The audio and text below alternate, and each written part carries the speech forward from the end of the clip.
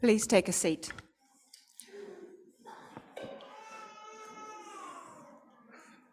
Thank you, Joanna, for reading that passage.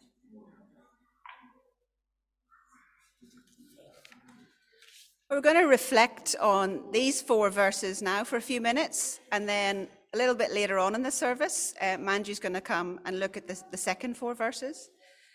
It's a bit of a kind of global expression to say that the first 4 are to do with our relationship with God and the second 4 are to do with our relationship to each other. That's how we're going to focus on it a little bit today. Every verse has something to do with our relationship with God, and every verse has something to do with our relationship with each other. But Jesus is talking, blessed means happy or bliss. And when we think of bliss, maybe we think of a nice warm bath or a nice hot chocolate after a cold day in the snow. And we think of feeling things, comfort things. And these verses don't really speak into that sort of comfort mentality. We are very much ruled, I don't know if it's in all of the world, but I think in the West, we're very much ruled by how we feel about things. Our emotions are king. If we feel that God is with us, then we're very happy on our faces. If we kind of feel, oh, maybe he's not listening, maybe he's not hearing what we're asking for, we can get quickly despondent. Our emotions fluctuate so much. And I think maybe particularly teenagers in those years when everything is changing, those emotions go up and down, even more accentuated than us adults. But I think it's there for us as well. And we probably recognize. But it's a delight to know that what Jesus says brings happiness and blessedness is much deeper, much more solid, much more lasting, and he holds us in his hands through it all. So that's what we sang about in that very first song. When we hear Jesus saying, do you know what's going to make you happy? Go and get persecuted. We're like, huh? Does Jesus know what he's saying here? Because persecuted and happiness, they don't match. Jesus says they do. So maybe there's something that he knows that we don't quite know yet. So I'm hoping, as a way of helping us understand these verses, we're going to look at them through the eyes of another story that Jesus told, a story of 2 sons, which I think most of the kids and adults might know as the prodigal son. They were both, I think, in a search for happiness and love from their father. But the younger son, he was fed up with all of the rules and all the things he had to do at home and all the chores. So he decided to go and look for his happiness in maybe escapism, entertainment. I don't know, modern day equivalent could have been sex, drugs, rock and roll, who knows? But it's that sense of I'm going to go off somewhere and find my happiness for myself, maybe money. And I think we do that as well. I don't know about you, I'm a bit of a computer game person. when I get a little bit like stressed, or I just want to relax, or I want to not think about all the things I have to think about, I'll just get my game. And it's not a very good habit, but it's there, and I have to recognize it's there. But it is definitely, I don't want to think about this, don't want to deal with this, so I'm just going to find my escape. And I think you can probably all think of what yours is. Just leaving that up there and hanging there, so you just think about it. And then we have the other brother. Now he was there, he was near the home, he was near the father, he was busy, doing all the right things, trying to please, perhaps, trying to get recognition in a way. Can I have the next screen, Rajesh? I think he reminds me of perhaps the church. People who come into the church, do all the things. They're really close to where God dwells, but they haven't quite necessarily come into the party. They're putting on their holy faces. We kind of all do that as well. When we come to church, we all look, our family families are all great. And then we go home and in the car, we're like, so, and it also, I think the teenagers are a great light on us in this because they see our inconsistencies. It's really, really frustrating when they can see that we're desperately wanting to live a godly life, and yet they see all our weaknesses, and they can see our hypocrisy. So both these brothers searching, one trying to do escapism, happy things, one maybe doing all the right things, but still just judging, complaining, oh, what did you let him come back for? All of that kind of stuff goes on, and I think we recognize it. So what's this got to do with the Beatitudes? Well, a little bit further in the story, we see the younger brother on the pig farm. He's at the end of himself. He hasn't found what he wanted in all of the things he tried. So there he is with the pigs. He's poor physically, he has nothing physically, but also he's recognizing now that he's poor in spirit. He needs something more than what he's had. That's the first step, just recognizing that we need God. He's probably very upset. I would say he's mourning for all that he's lost. He's talking to himself, thinking, oh, the servants, they even have all of this stuff, and I have lost it all. He's grieving for what he's wasted. And then blessed are the meek. What's meek? Well, really it's being in a position of saying, I can't do it. I have to be humble. I have to be gentle. I can't go to my father and say, oh, for goodness sake, that didn't work. I need more money. I need to go and try it again. No, he comes and he goes, his little speech. Okay, I've sinned against heaven and before you. I'm not worthy to be your son. He's trying, even if it's genuine or not from the start, we don't really know. But he's trying to humble himself, go to his father. And of course, he's hungry. He's physically hungry and thirsty. But I think it's deeper than that. He's hungry for the love of the Father, for the emotional security that being in the home brings.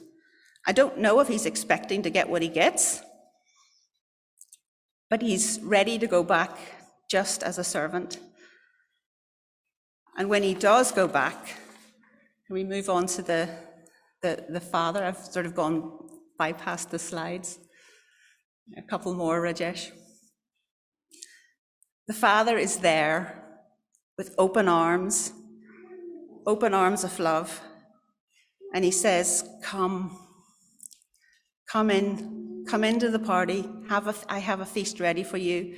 It's all my doing. It's not you. It's not about you, actually. It's about me and what I'm prepared to give you. And he's asking the older brother as well. He goes out to him and he said, come into the party. It's left hanging for us. We don't know whether the older brother ever did come in or not. But the message for me when I was rereading these verses was, it's all about him. And we, whether we're the older brother in church trying to do all the right things, or whether we're the younger brother just pushing against the boundaries, finding happiness in other ways, God's asking us just to lay down our own efforts and to run, to come home. No one is actually ever going to love us in the way Jesus does. His love is unconditional. Our love fluctuates, even the best of our love for our friends and our family. It does fluctuate. We can't keep it up. So what we're going to do now is just have a small time of silence, just searching our hearts. Are we far away? Do we need to come home? Are we close by? But do we need to come in to the love of the Father? He laid down his life to rescue us, but do we actually realize that we need to be rescued? Let's just pray for a moment, and if you actually want to pray with somebody after the service today about any of the situations that you're in, whether you feel far away or whether you feel close by but not quite there, then find somebody in your cell group, somebody that's sitting next to you in the pew. We need each other in this journey. We need to pray with each other through these situations. So we'll have a few moments of quiet, if I would shut up. And then we're going to sing about the rescuing God that we have. Let's pray. Simple way just to get our minds into what Jesus is talking about. Just to recap, if some things weren't clear or you heard it too many times already, you see Joshua, Benjamin, and Johan, the three boys. And in the beginning, Benjamin comes to Joshua and says, "Hey, you need to give me the money back, 500 euros for a PS5." Joshua says, "I bought a controller with the other money." And he says, "All right, I forgive you. It's fine. We'll leave it. Let's go." And then the same Joshua, who was forgiven of his debt, comes and starts harassing Johan for that €2.50 panini that he bought from the school canteen. And Benjamin comes in and says, "I forgave your big debt." And the peacemaker Maria comes in and says, "Is it all worth it? You've known each other for so long." And that's where you see the cute picture of the three boys. And we have the younger brothers, aka the persecutors. Elijah and Caleb come in and say, "Oh, these Christians, they keep on saying they're Christians and they go to church and they sing the songs and the Christians." And the boys realize it's hard. It's hard to be Christians. It's hard to be in Christ, not just do what Christ asked us to do. And the peacemaker gives them an idea, Johan gives them an idea, why don't we invite them as well to our pizza night? So hopefully some sense can be knocked into these two when they come and join them together, and the older boys can show them what it means to live in Christ. So that's the gist of what happened in the video. And at this stage, from the verses that we read, it stops right in the middle of showing mercy. And I think it hinges so much on the mercy of God. Now, the first four invitations that Pamela spoke of, these are announcements of poverty of our spirit, literal poverty, being poor, poverty of joy, poverty of power, poverty of righteousness. And with this announcement, we slowly shift from that sense of poverty into responding to what that invitation is from God. God is on our side, and there's no reason for him to be on our side. Just we haven't done anything. The invitation is to receive this mercy and to pass it on to others. Others also don't need it, but that is the invitation to receive it and pass it on. Now, we have received mercy, as I said, freely from God. And as we have received freely, we give freely. But sometimes we are not aware of what we have received, and we are much stingier when it comes to giving it out. Now, in this skit, you saw Joshua wasn't aware of that mercy he received from Benjamin. And out of that lack of awareness, he lacked giving out to Johan. We need mercy every day, and we need to show that. Jesus is not just giving us something, he's giving himself. And the invitation is for us to also give ourselves out. Jesus said, whoever loses their lives, who lose their lives, find it. How do we be merciful? How do we show mercy? The first thing is that we need to quieten all the noises that we hear in our lives that tell us that we're not good enough, or that I'll never be enough. And it's that contrasting voice of I am not, that contrasts against the voice of the true God, I am, that Jesus says, I am. So showing mercy to ourselves is the beginning of that journey. He brings us the wholeness and redemption. Rajesh, can you show the slide? Be aware of the depth of mercy that you have received and give out of this completely to those around us. Now, the next verse goes into being pure in heart. What does that mean, pure in heart? Blessed are the pure in heart, for they will see God. Now, in Psalm 24, it says, who may ascend the mountain of the Lord? Who may stand in his holy place? The one who has clean hands and a pure heart. Now, I can never live up to that, pure heart, to be clean like that. But the announcement, these beatitudes, the invitation is of grace and mercy. And it's not something to achieve. Jesus is announcing that God is on our side. And this is not about living the perfect set of rules.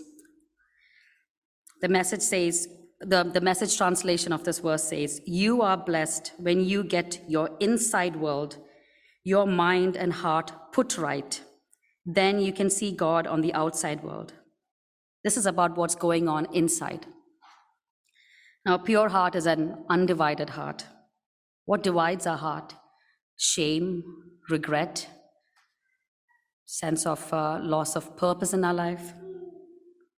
Now, we don't want to experience all that, so we put that down. We put up this, a front, or we put up in a way that we want to be accepted by others around us. Or perhaps I think, I don't want to say exactly what I feel because I don't know how the other person's going to respond. This is that between the true self and the false self. What is going on inside is different from what is seen outside. Now, how do we reconcile all these broken pieces together? Now, for those of us who have children or who have seen children, especially in supermarkets, when they put up this tantrum, they show it for a moment because they're hungry, they want something, they're upset, and the next minute when they have got it, they're completely fine.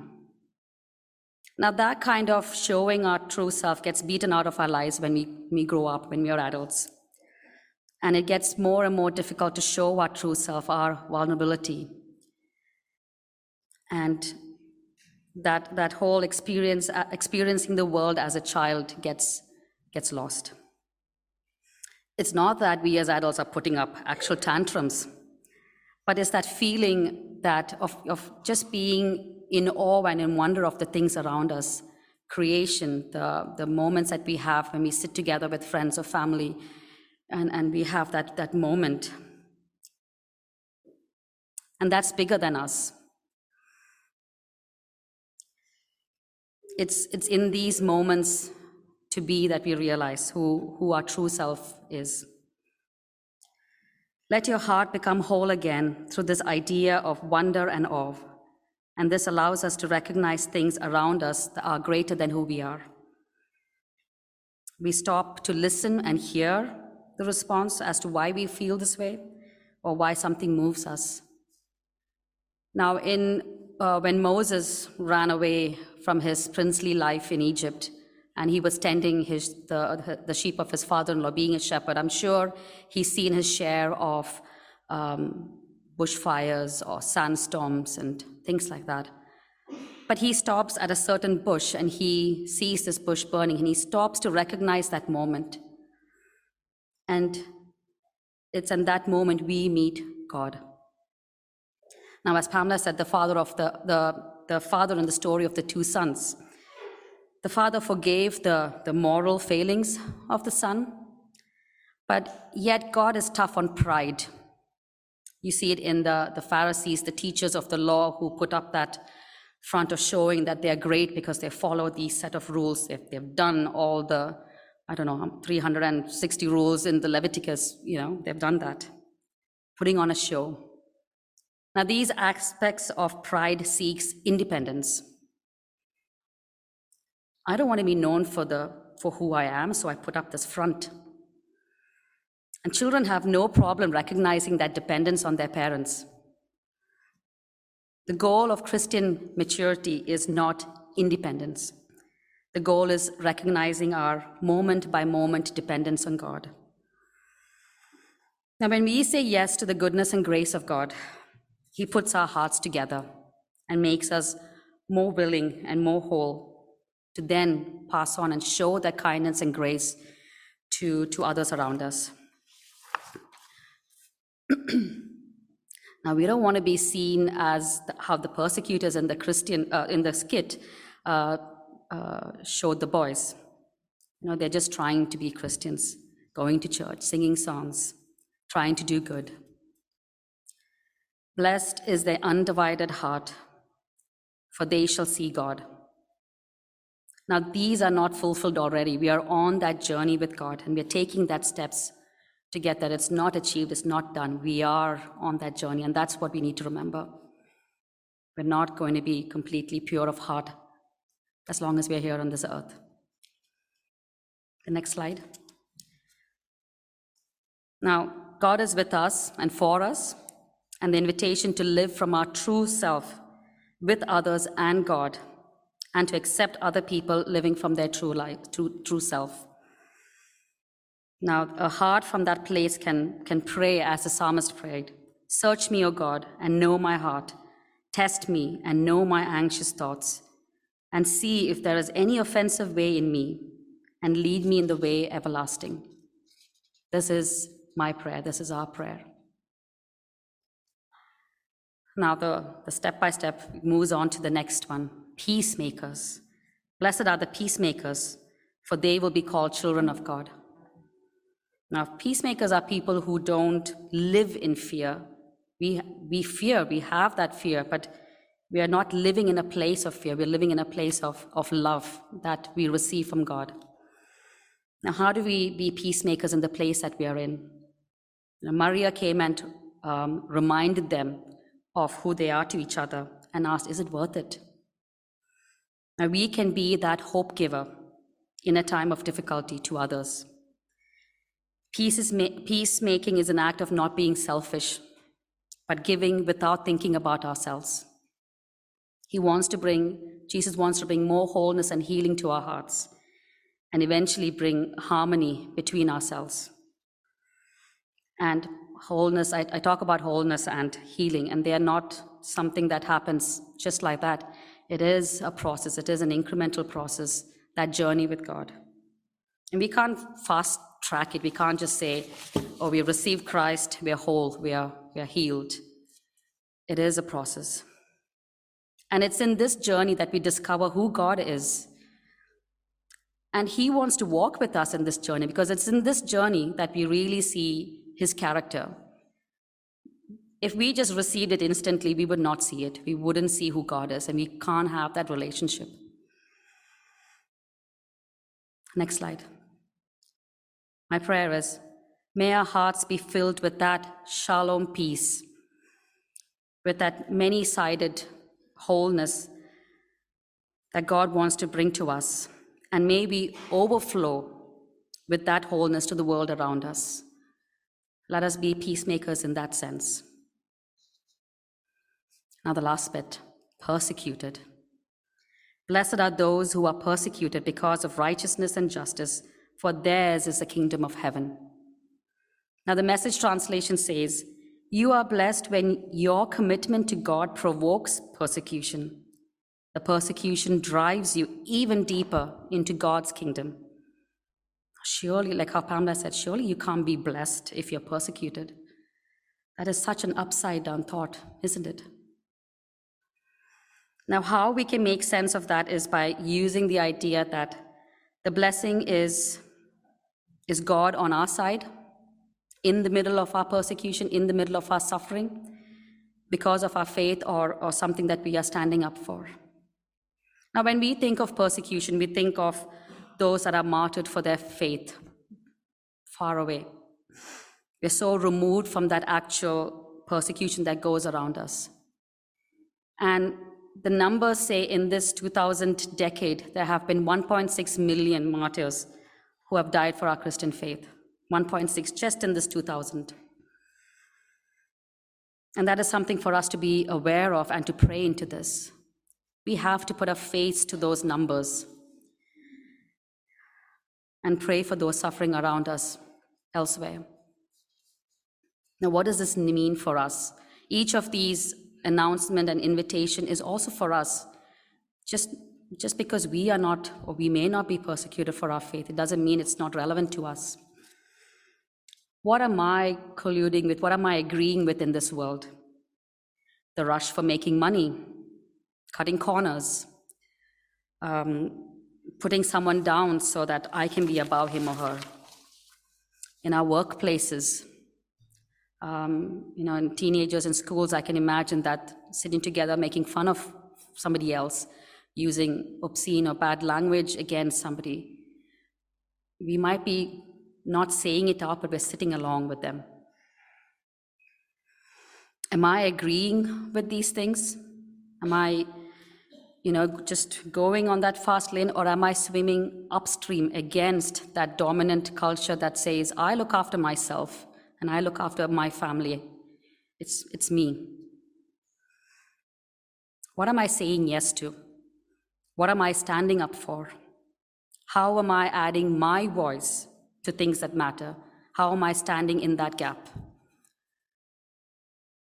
Now, the invitation for us is to create a culture that reflects God's kingdom, that reflects the righteous rule of what God is trying to do in this world. So am I intentionally saying no to things that are contrary to the kingdom of God? Am I saying yes to things that represent the kingdom of God here on earth? We are invited to wrestle with this concept, to think about it, to show love to those that persecute us, to show love to those who make fun of us, as you saw in this skit. Now that small and simple way was shown in this skit, when Elijah and Caleb came and made fun of them for their faith. It's a very simple, it's just an essence to show what it might seem like. Now Jesus said, don't be afraid, I'm here. I will never leave you nor forsake you. He's not saying, I'm going to come in and fix the situation. He's not saying that.